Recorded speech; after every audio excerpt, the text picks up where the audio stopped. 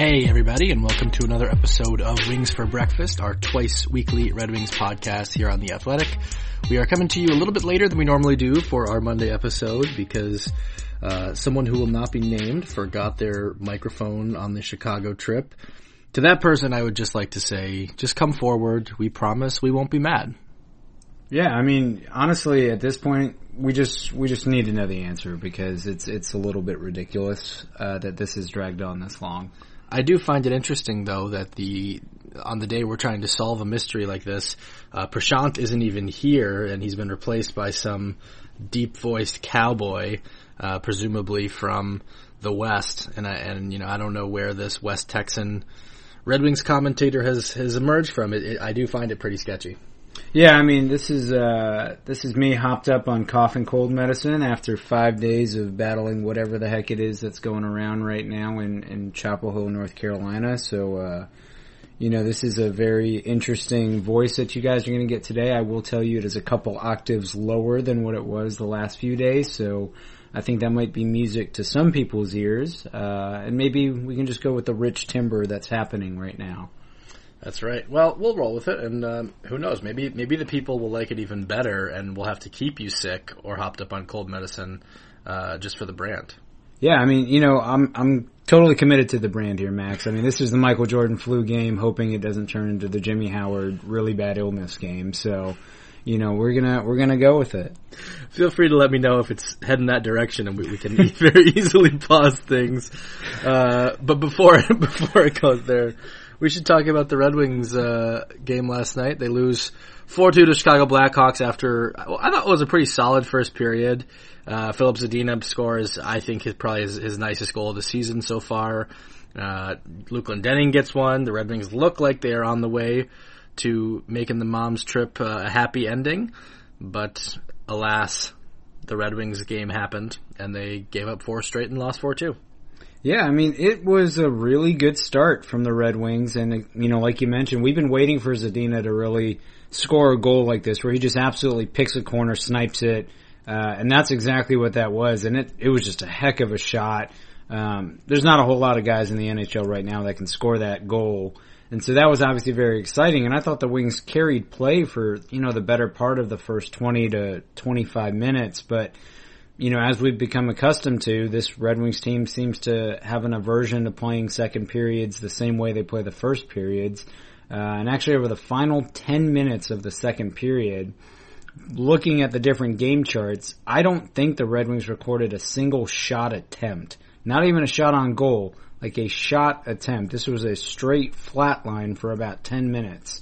And the game really got away from them at that point, and they weren't able to really muster up a substantial effort in the third period. Yeah, it got away. And you could tell Jeff Blashill was pretty frustrated with how, especially the second period went yesterday. That's really been a problem period for them this season. I'm not sure what you could possibly attribute that to, other than there shouldn't be anything markedly different about a second period, other than that it's not the start and it's not the end. I don't know if that's something where, naturally the fire is lit more at the starts and ends of games, or what, and maybe the second period is where talent discrepancies could show, but I think even then you're kind of grasping at straws looking for an explanation to it. Yeah, I completely agree, because really fundamentally the only thing that's different about the second period is there's a long change, and so I guess theoretically if you've got a team that's maybe not comfortable with certain executions of line changes in the right scenarios, and maybe they're not picking the right times, maybe you get burned on a handful of odd man rushes, but I think the problem goes well beyond that. And hockey, I think, is a little unlike the other sports where I don't know you could necessarily attribute this to in-game adjustments. It's not like the Wings come out real strong in the first and there's a significant coaching adjustment or a change in the game plan that's happening in that first intermission that players are then coming out and executing for the opposition team, like you may see in basketball where they change a defensive scheme, or in the NFL they're going to change the way they cover certain players or blitz the quarterback. I don't think you have the same concept in hockey, and so it's really hard to explain why the Wings struggle so much in the second period. It is, and I don't know that it's something that you can really I mean, I'm sure you can quantify how bad it's been, but I don't know if there's a way to analytically even kind of trace the issue, because it'll probably just come up everything is worse. You know what I mean? Like, I'm sure the shots there is worse. I'm sure the shot quality is worse. But in terms of finding an actual origin or something actionable, it's probably going to stay a mystery. Yeah, I mean, that's exactly it. I don't know that you're going to find anything for the Wings to fundamentally do different, but it's mind-blowing. In the second period alone, the Wings have a minus 36 goal differential. That is worse than any hockey team right now. When you use all their periods, not just the second period, like a minus 36 goal differential in a single period right now, and that's just it's absolutely mind blowing until you realize the Wings are also a minus 29 in the third period, and that's also the other worst period for them to deal with. But we can ignore that. Their first periods are not too bad; they're minus 6. It's just the second and third where the game really gets away from them. But having a minus 36 and a minus 29 goal differential in two separate periods for the same team, that's kind of the story of the season right now. Is they're starting okay, but they're just not able to sustain that over the course of 60 minutes. I don't know that I was prepared. Like, there's not that many more stats at this point that can really throw you with it. Like, once you hear the normal goal differential and all that stuff, like, it's pretty hard to find a stat that's really gonna get you. But like, there's only one team in the league that has a full season goal differential of worse than minus 29, and the Red Wings have, other than the Red Wings, and the Red Wings have 2 periods of that. Like, individual periods. Exactly. Like, we're just talking about 20-minute segments, 1/3 of the game. If you only took 1/3 of the game, it would still be this bad. And that's hard to fathom. I mean, even New Jersey, their worst period's the third period, and they're only at minus 23, and so the Wings have 2 periods far worse than that right now, and so it's really tough to wrap your head around. It's hard to answer why. I don't know that there's anything that you can point to and say this is an actionable item for the team to change. I just think it's simply, the talent discrepancy eventually bores out over the course of a game, and that's how you're seeing it show up. Anything stand out to you about the game other than that? I mean, I'm sure Zadina's play a little bit, but anything really jump out at you? No, I mean, again, you're impressed at the times when the Wings are able to carry the play. The first 10 to 15 minutes, it looked a little bit like vintage Red Wings. They were really controlling the play, and that was exciting, and I think Filip Zadina has been a big part of that. I think right now you can make the case that since he's been called up, he's one of the 2 or 3 best players on the team. I pointed this out on Twitter during the game that since his call-up, he's second on the team in points with 10. That's tied with Tyler Bertuzzi, and he's just a point behind Larkin, who has 11. And then when you look at him from maybe a more comprehensive standpoint, his goals above replacement, through just his 18 games that he's really played in, he's 4th on the team already in total goals above replacement. And when you put it into a per minute perspective, to kind of make it a little bit easier to compare to the guys who have a lot more games, he's sitting at .754 goals above replacement per 60 minutes, and that's the best on the team by far. Manthis, the next best, at .519, and so .754 kind of puts him among the top 40 forwards in the NHL right now. And so if he's sustaining that level of play, he's really having a significant impact, and largely his biggest impact has been on the Red Wings power play. Where he's able to generate, and Max, you and I talked about this on the last episode, he's able to utilize that bumper, he's great on puck retrievals, and then when he shoots the puck, man, he's got a shot. Yeah, he does, and it was actually, I think, really impressive to see him get that one in the spot he wanted, because he's had a few misses, just on his shot this season. I don't know if they're all necessarily his fault, I don't know if they're necessarily concerning, but to see him really pick a corner and hit it, I think that was probably a big development. Yeah, and you and I talked about this, I think, on the last episode or maybe an episode before that. Why is he missing high? I do wonder if that sometimes he's just simply trying to pick his spot a little bit too much, almost on a shot like that. And so you sometimes have to wonder if he's better served just kind of slinging it more in the general direction of an area as opposed to trying to pick the corner like that. But man, when it goes in, it looks really good. It does, and that's got to be in top 5, top 10 Red Wings goals of the season so far. Yeah, I definitely put it up there. There haven't been that many great ones. Obviously Anthony Mantha's opening night I think was great. and then his follow-up game after that. I think he had a couple of really nice ones, but beyond that, I'm all in on that Zadina goal. That was just a very nice wrist shot. Most of the others are just Filip Hronek one-timers. Yeah, basically just blowing the puck past goaltenders. Yeah, exactly. Should we wrap up the World Juniors? We could talk about Dallas at some point too, but I think the result with Canada getting the win, me looking like a fool after predicting a blowout USA victory over Finland. Finland wins that one 1-0, and the Americans go home in the quarters. So hat tip to you on that one for calling that as a really tight game. But Alexis Lafreniere wins tournament MVP. I've kind of been saying that I didn't think this tournament was going to really change much in terms of the draft stock, but I'm going to amend that in a way to make it. I don't think Quinton Byfield loses any ground for the pretty quiet tournament that he had. I do think Lafreniere had such a good tournament that he put a little bit of space between the two of them in what I thought was shaping up to be a pretty close conversation. I think he looked so good at this tournament that he probably separated himself a bit. Yeah, I mean, Lafreniere was absolutely out of this world, and he wins tournament MVP. When he was on the ice, he was noticeable. He was the best player on either side, and he's doing this as an 18-year-old. And yes, he is about 10 months older than Byfield. This is his second time at the World Juniors. But if you're looking, if NHL teams are scouting and they're saying, who's this guy that's going to be the most ready to transition to the next level as fast as possible, I think Lafreniere made a strong case showcasing that, yeah, he's ready, his development is there, and he's already the best player on the ice amongst his peers. And so I think that was a huge statement for him, and I do think that you're absolutely right in saying that. I don't think Byfield necessarily did anything to lose ground with his play. This is his first tournament. He's very, very young here relative to the other guys playing.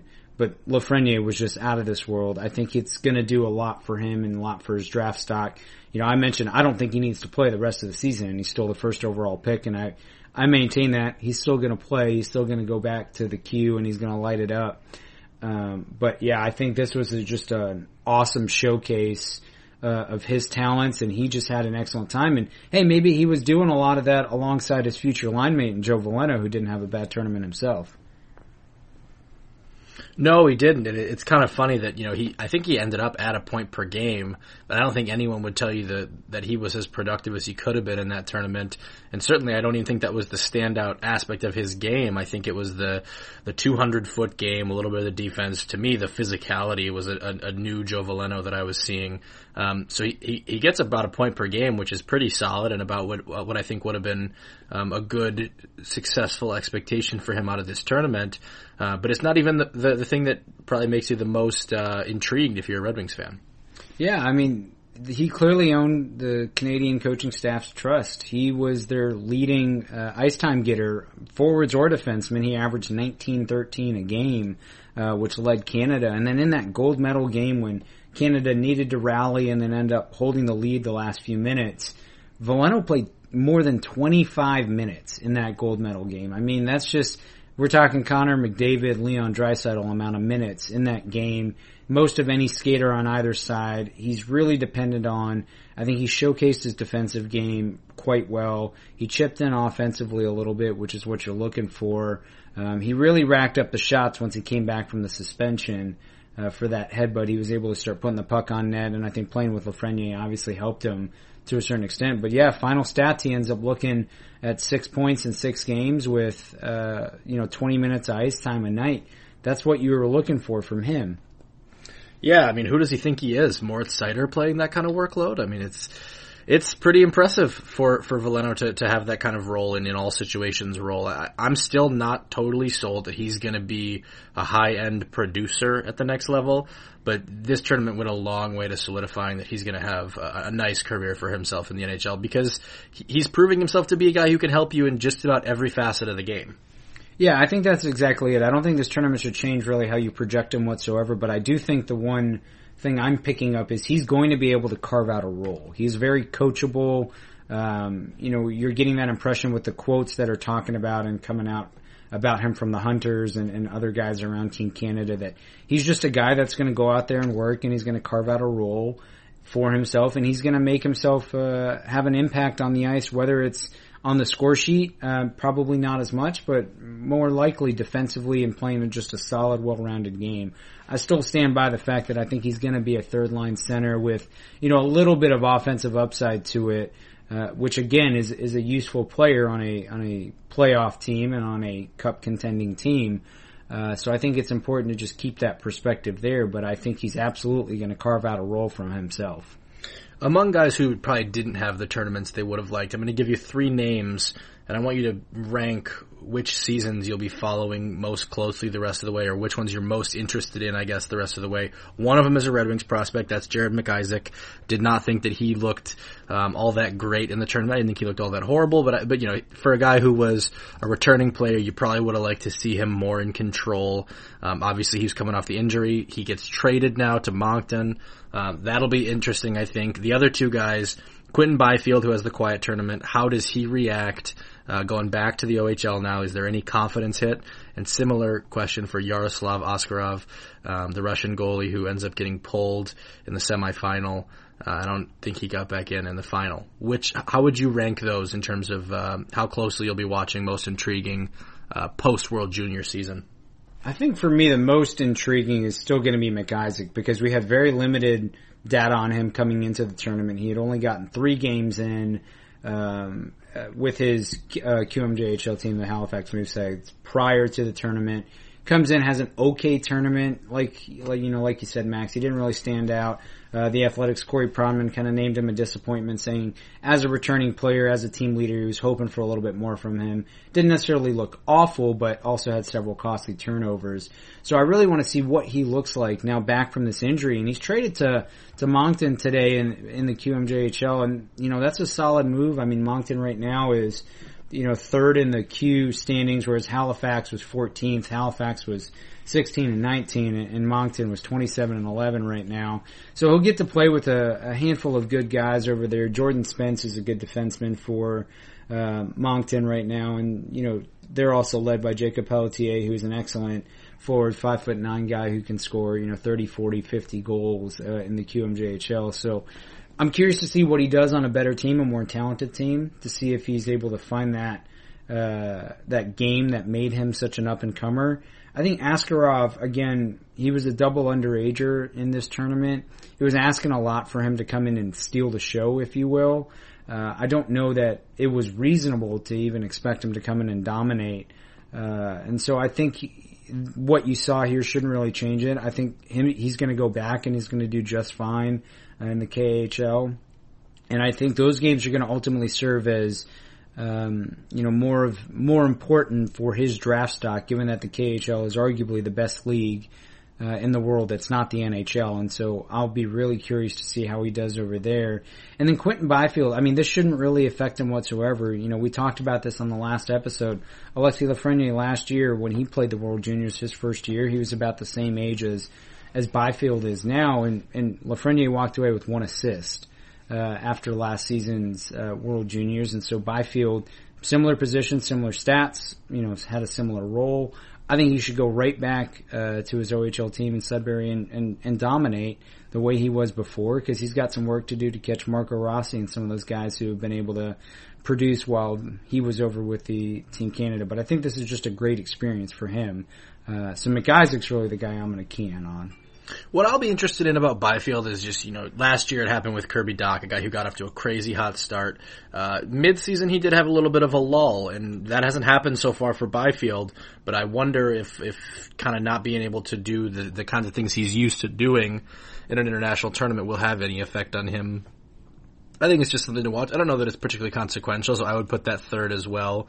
And I think I probably ultimately agree that it's McIsaac, Askarov, and then Byfield. But I am very curious about Askarov in general, because I think that he's such a wild card in terms of a guy who could theoretically go very high. You don't hear about a lot of goalies that age playing in the KHL.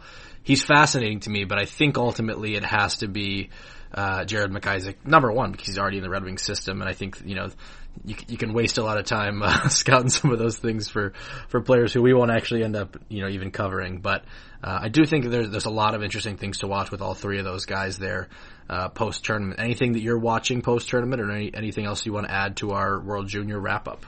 Post-tournament, I'm gonna just be watching the guys and see who really solidifies themselves as a top 10 pick the rest of the way, because, Alexander Holtz and Lucas Raymond, they both had good tournaments for Sweden.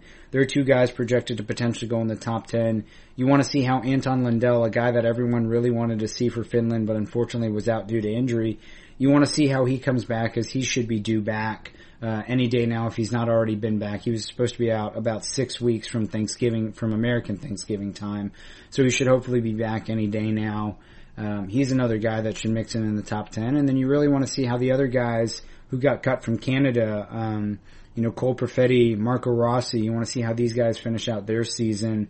And then really the other guy that we haven't talked about yet that I thought had a really solid last couple of games was Jamie Drysdale, who's another draft eligible defenseman. He's arguably the top defenseman in this year's draft. I thought he looked really, really solid in both the gold medal game and then the game against Finland. He seemed to be finding his game, finding his stride, making good outlet passes.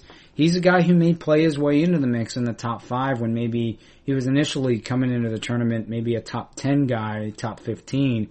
He may play his way into that top 5 conversation as well. So really those are the guys that I want to keep an eye on the rest of the way. Yeah, I'm curious about Drysdale too. So he's a right shot D. If the Red Wings were to slip to 4, would that weigh in at all to your calculation on whether or not he would be a worthwhile pick? To me, I don't think it's that crazy to play two guys of the same hand on the same pair. You've seen the Red Wings do it with left-handers fairly often, fairly recently, but just curious on how that would affect your calculation, if at all.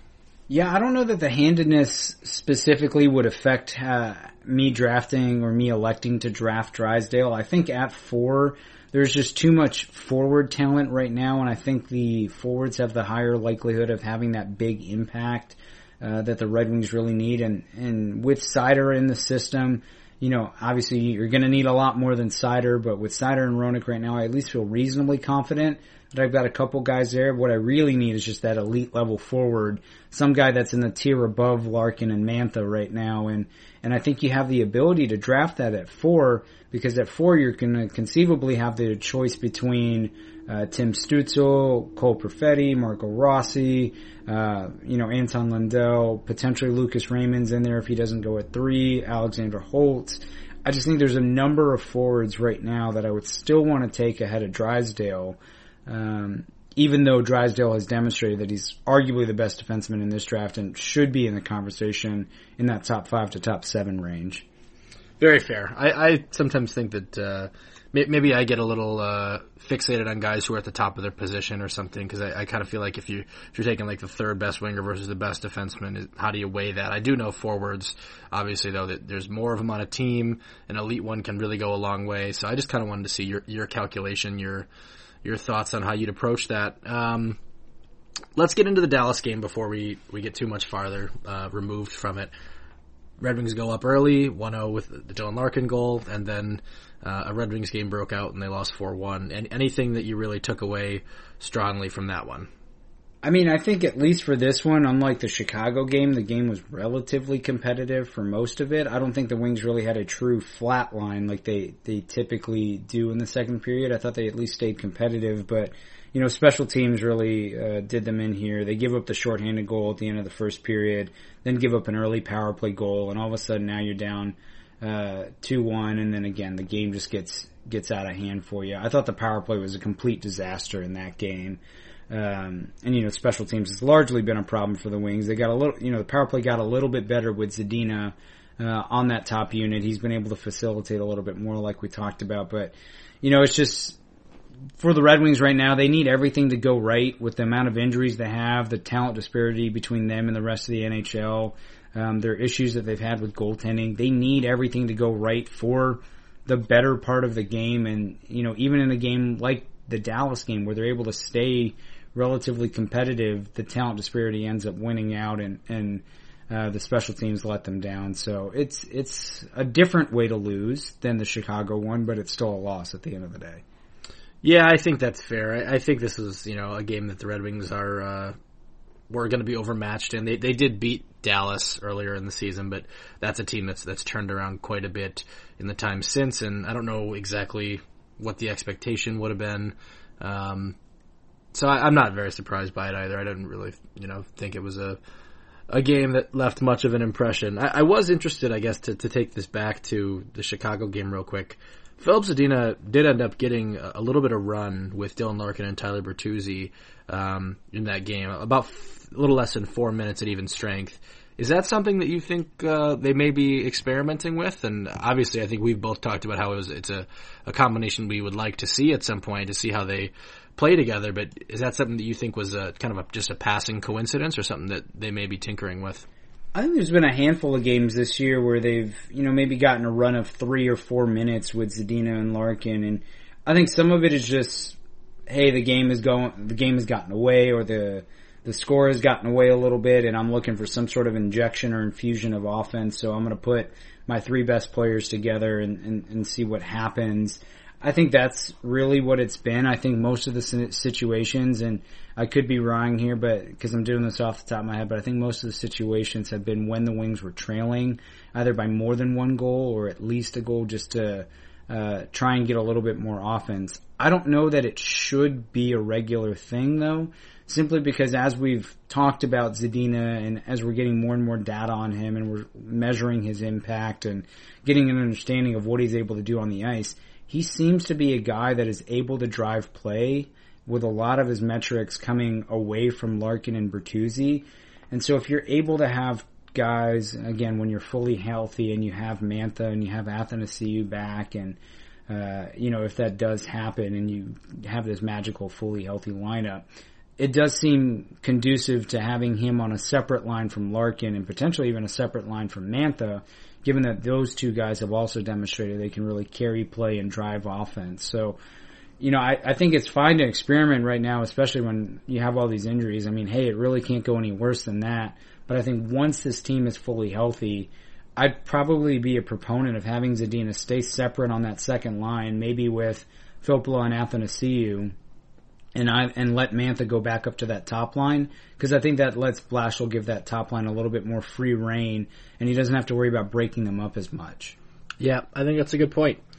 I think that's everything I had for in the recap section of the show. Is there anything else you wanted to get to on any of the topics we've discussed before we move on a little bit? No, I mean, I think the one mention is I think Trevor Daley was hurt at the end of the Blackhawks game. I think, Max, as you've noted, there's really no update yet, but, potentially we'll stay tuned and see if that leads to a recall from Grand Rapids, depending on the severity, or if the Wings are just going to roll with what they've got up right now.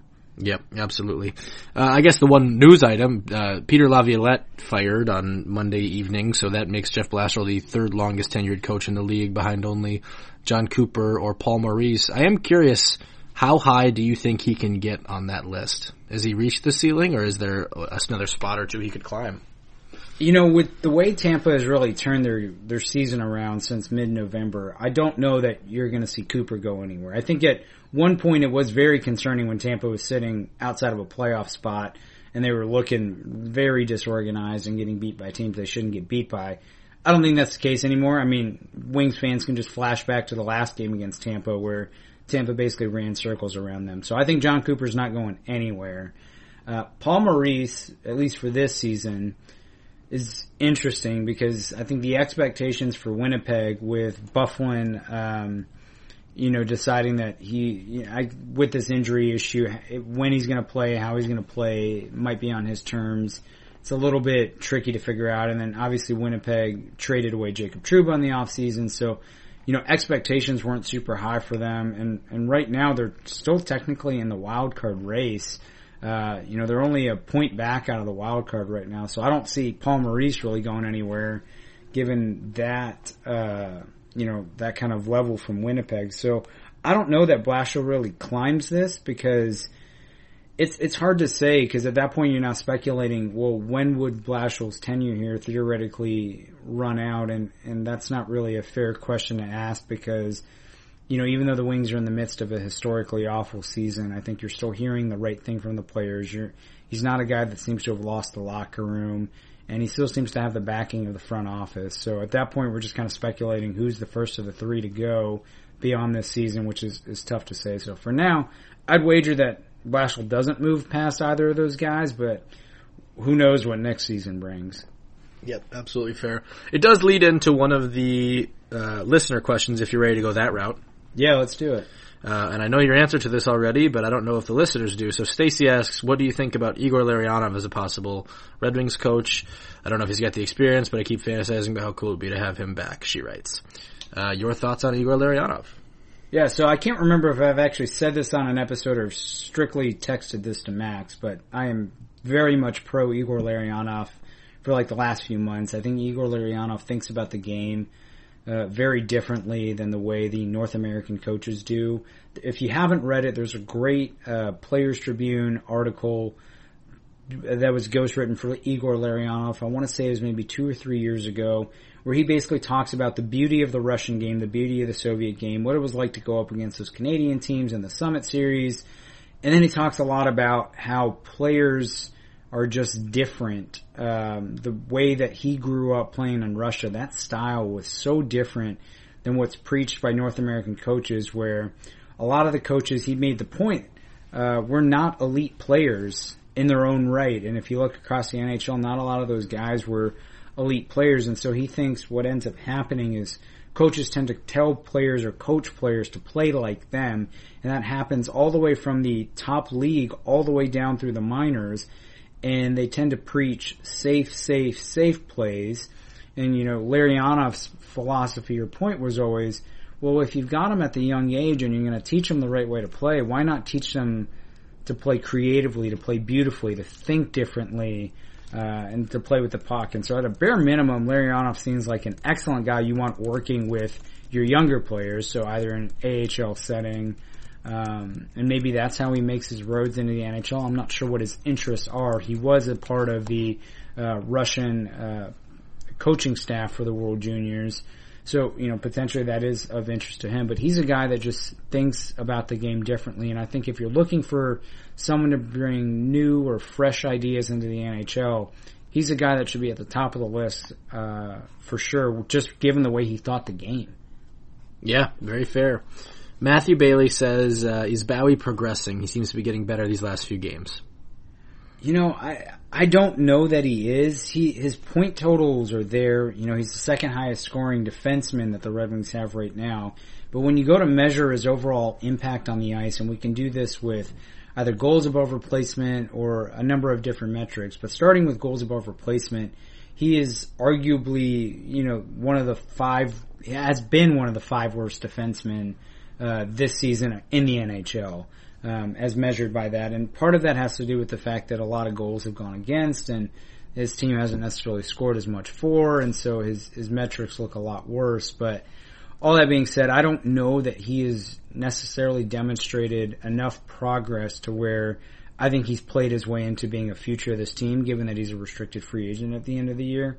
I think right now he's a kind of a stopgap on this season. I do think I know what he's getting at, though, because I thought Bowie played maybe his best game as a Red Wing on New Year's Eve against San Jose.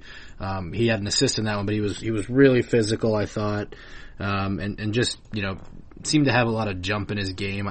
I think something has clicked for him offensively in terms of just deciding he's going to be one of the few defensemen who can create some offense, and when the physicality's there too, that's when you kind of see, okay, maybe this is kind of the picture that the Red Wings were imagining when they acquired him. I'm not sure that he's around for the long haul, but I do think, and I just actually filed my mid-season grades, and I gave Bowie a decent grade, I think, for that reason, that I think something has kind of clicked in terms of offensively and physical-wise. I think defense only, it hasn't been good. But I think that you've seen, just in these last 4 or 5 games, a little bit more come to the forefront, that I know what he's getting at, and I think it's too soon to say that, because just a few games can really mislead you. I didn't think he was all that great against Chicago, for example. But I don't know. I think there's things you can point to, if nothing else. Yeah, and a guy's going to have some decent games, and I think Bowie has had a couple of games. I think the Sharks game's a good one to point out because I think honestly a lot of people on the Red Wings had a good game that night, given how bad the Sharks were playing. But yeah, I mean he's had a handful of games where he stands out, and you can see what people see in him. You can see the talent, you can see the skills that he's got, but I think it's sometimes he just struggles to keep that consistency, and that's honestly what you're looking for in an NHL regular, is a guy who can maintain that consistency through and through, and I think that's something I just haven't seen. So even though he's had a couple of decent games the last few, I think it's really tough to say. Yeah, and I'm in that mode where I was just doing those grades, and I've already filed them, so it's too late to change it. But I do think I kind of grade on a curve of so there's progress. I think is a factor in that too, right? And I think he's made progress over the course of the season, but not enough to the point that I don't think I would predict him as some guy who's gonna be around, for much of the future. Yeah, like here's a random stat, for example. So if you use the Evolving Hockey's expected goals for model, and we've talked about expected goals for percentage, meaning the percentage of expected goals for your team when that player is on the ice. Bowie, 25% of his games this year has had him have a 5-on-5 expected goals for percentage of less than 25%. Wow. So a quarter of his games he has actually played where the other team is getting 75% of the expected goals when he's on the ice. And so that's mind-blowingly awful. You kind of want to be around that 50 to 55 mark.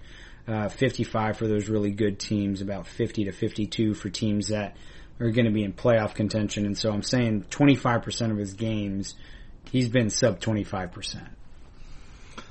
You couldn't have told me that yesterday.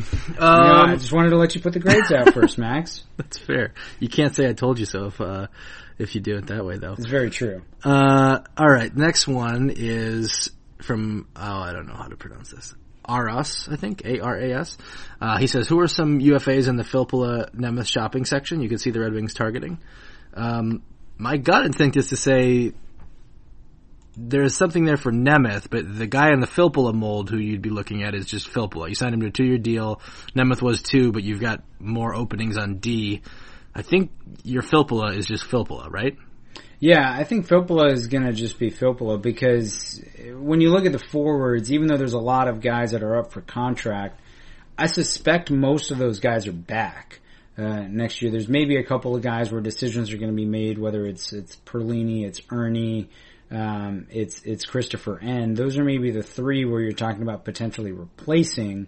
And then who knows what the Wings decide to do ultimately with Athanasiou, but there's not necessarily going to be that top 9 opening in my mind because the Wings are more likely to elevate either Michael Rasmussen or Joe Veleno depending on their seasons and how they finish out. I think it's more likely one of those guys actually comes up than the Wings actually go shopping for another Filppula-esque forward. So I definitely think there are openings on D for, the Wings to go out and maybe make a splash because they are going to have a lot of openings. I don't know that everybody that they're hoping for right now is going to be ready. So there's potentially a couple of spots there to fill. Yep, I agree, and I think that guy will be Rasmussen. That'll come up and fill the center job there, and then defense. It's a little more interesting. I mean, that's something where we've talked about like a Trevor Van Riemsdyk type as a potential kind of stopgap defenseman in there. Yeah, I mean, Trevor Van Riemsdyk is a guy that makes a whole lot of sense for the Wings. He's going to likely be a low-cost guy. Joel Edmondson's another guy right now in Carolina who would likely be a low-cost guy. And when I'm saying low-cost, I'm kind of thinking under $3 million in terms of average annual value. I think he's a guy that you'd be able to get some, a year or two out of if you really wanted to. So those guys kind of make sense unless the Wings end up going the trade route. I think those would be fine stopgaps. But honestly, where they're going to make the bigger free agent splash is goaltending. Yes, and that is a whole other conversation. I do, though, want to note here, I did a story earlier this week about kind of evaluating Yzerman's early moves as GMs. And one of the things that was in that story that I didn't know before, I don't know if this was more broadly known publicly, but the Red Wings really went into last season with kind of defined parameters for what they were going to explore contract-wise in the off-season. I think maybe that's one of those things that you kind of presume every team is operating with some kind of boundaries there, but I had never heard it said so clearly before that, they went in knowing that they weren't going to do anything really that wasn't going to make long-term sense. I'll have to find the exact quote, what it was from Jeff Blashill, but basically I think that's interesting that that's a way that they went into last season operating.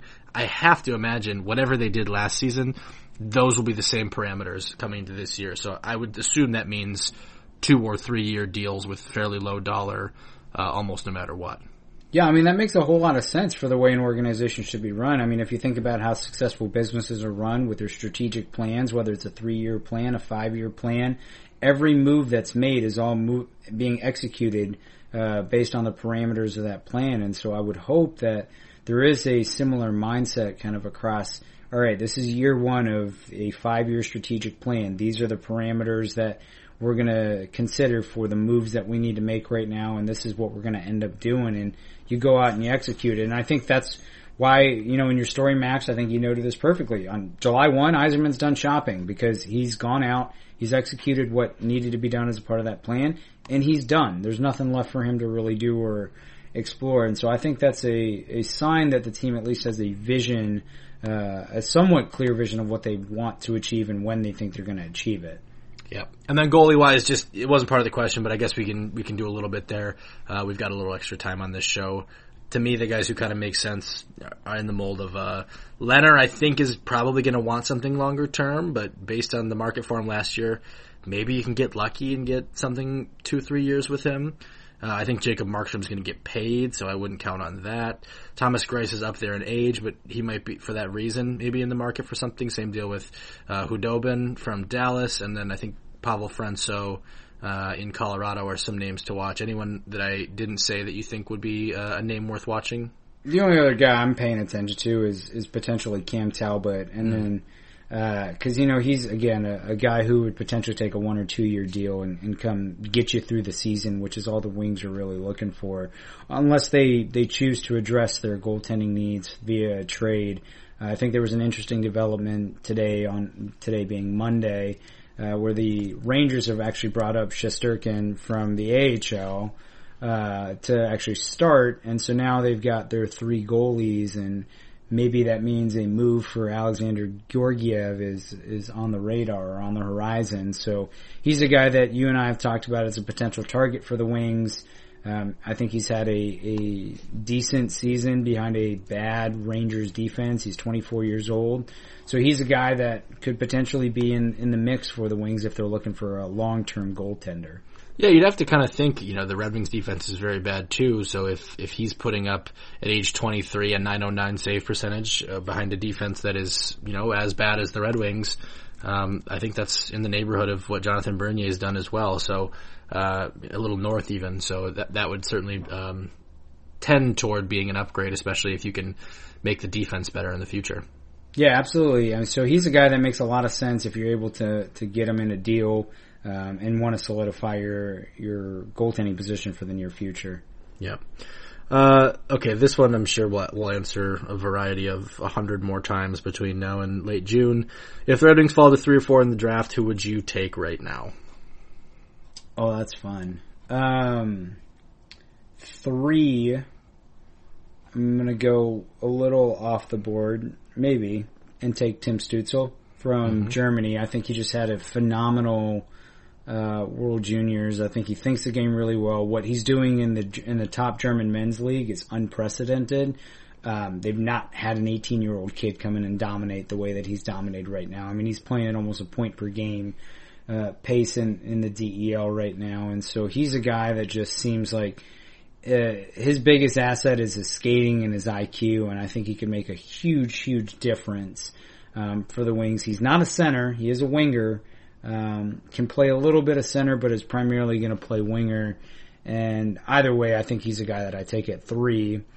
At 4, assuming that Stützle is gone, I think Lucas Raymond makes a lot of sense here. I mean, coming into the season, some people had him as 2nd overall. Some people still technically have him as 2nd overall. I think he thinks the game really well. I would avoid being misled by his stats in the SHL too much, as the guy's averaging maybe 10 minutes a night right now and not seeing a whole lot of top-tier power play time, and so his counting stats are going to look a little bit worse. But for those scouts who measure the stats that we like to quote here, the Corsi for percentage, the expected goals for percentage, Raymond is towards the top of the league in those, and so he's a guy that seems like he can make a huge difference. And then the off-the-radar guy is Marco Rossi. His scoring right now in the OHL is, next level. I mean, really, we're talking about he's scoring at a level higher than Mitch Marner did in his draft season, and really right now he's slotting only behind Connor McDavid when we're talking about highest point per game totals for an OHL draft eligible player. Rossi is on the older side of this draft class. He is on the smaller side for this draft class. He is a winger and a center, so we'll see what he ends up playing in the NHL, but his scoring right now is just off the charts. Always a good sign when you can pick 5 guys at 2 spots.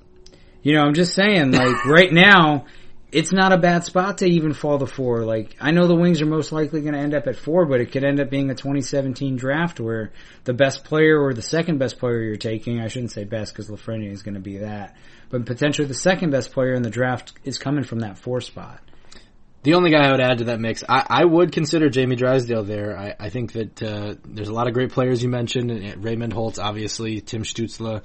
Those would kind of be the cream of the crop for me, but I wouldn't count out Jamie Drysdale there either, because I think if you can get that great skating power play QB type, that's one of the biggest pieces that the Red Wings still need, and I wouldn't rule it out at 4. Yeah, I mean, honestly, I don't think you could, if you just picked of the skaters in the top 10 right now, I don't think you can make a huge mistake taking any of those guys at 4 unless you take Askarov. I am team anti-Askarov. Take Perfetti over Askarov? Oh, yeah. Interesting. Okay. Last question comes from Chris. He says, Mo Seider, Detroit when? I'm going to say you're going to see him after the trade deadline. Okay. I think you're going to see the Wings basically, make him AHL playoff eligible if the Griffins find a way to turn around their season. And then I think you see him up after that because he needs to play in the NHL. I've been a big proponent. You've been a big proponent. You need to burn his entry-level contract this year. This guy is a stud. He's going to be an NHL player. He's going to be a top 4 defenseman for the Red Wings. I think you get him up, see what he can do, get him 10 games, and burn the contract. I think you see him at some point this year, but I'm not sure exactly when. I would guess it's after the trade deadline, but then again, the Griffins last year had a pretty rough close to the season. They right now are not in playoff position. I don't know if they're pushing back for a playoff spot. Are they going to want to kind of disrupt his flow with the team that he's eventually? The idea would be to be on a playoff team with. That's, I think, something to monitor in the whole factor as well. But I think with how well he's performed so far, he's earned at least a handful of games, and obviously you and I both think that number should be at least 10 or maybe just 10 or whatever games in Detroit this season. Yeah, I mean, even if you play him just 10, send him right back to Grand Rapids. That's totally fine, but just make sure the number is 10. Yeah, fair enough. All right, that's everything we got. The Red Wings are back at it against the Montreal Canadiens on Tuesday. I think we'll talk to you again, though, before any other games happen. Is there anything else I'm missing there? No, I think that's basically it. So we'll see how the Canadiens look. Thanks, as always, for listening. Thanks for being patient when our unnamed podcast member forgot the microphone, but we'll try not to mess that up again next time. Talk to you middle of the week.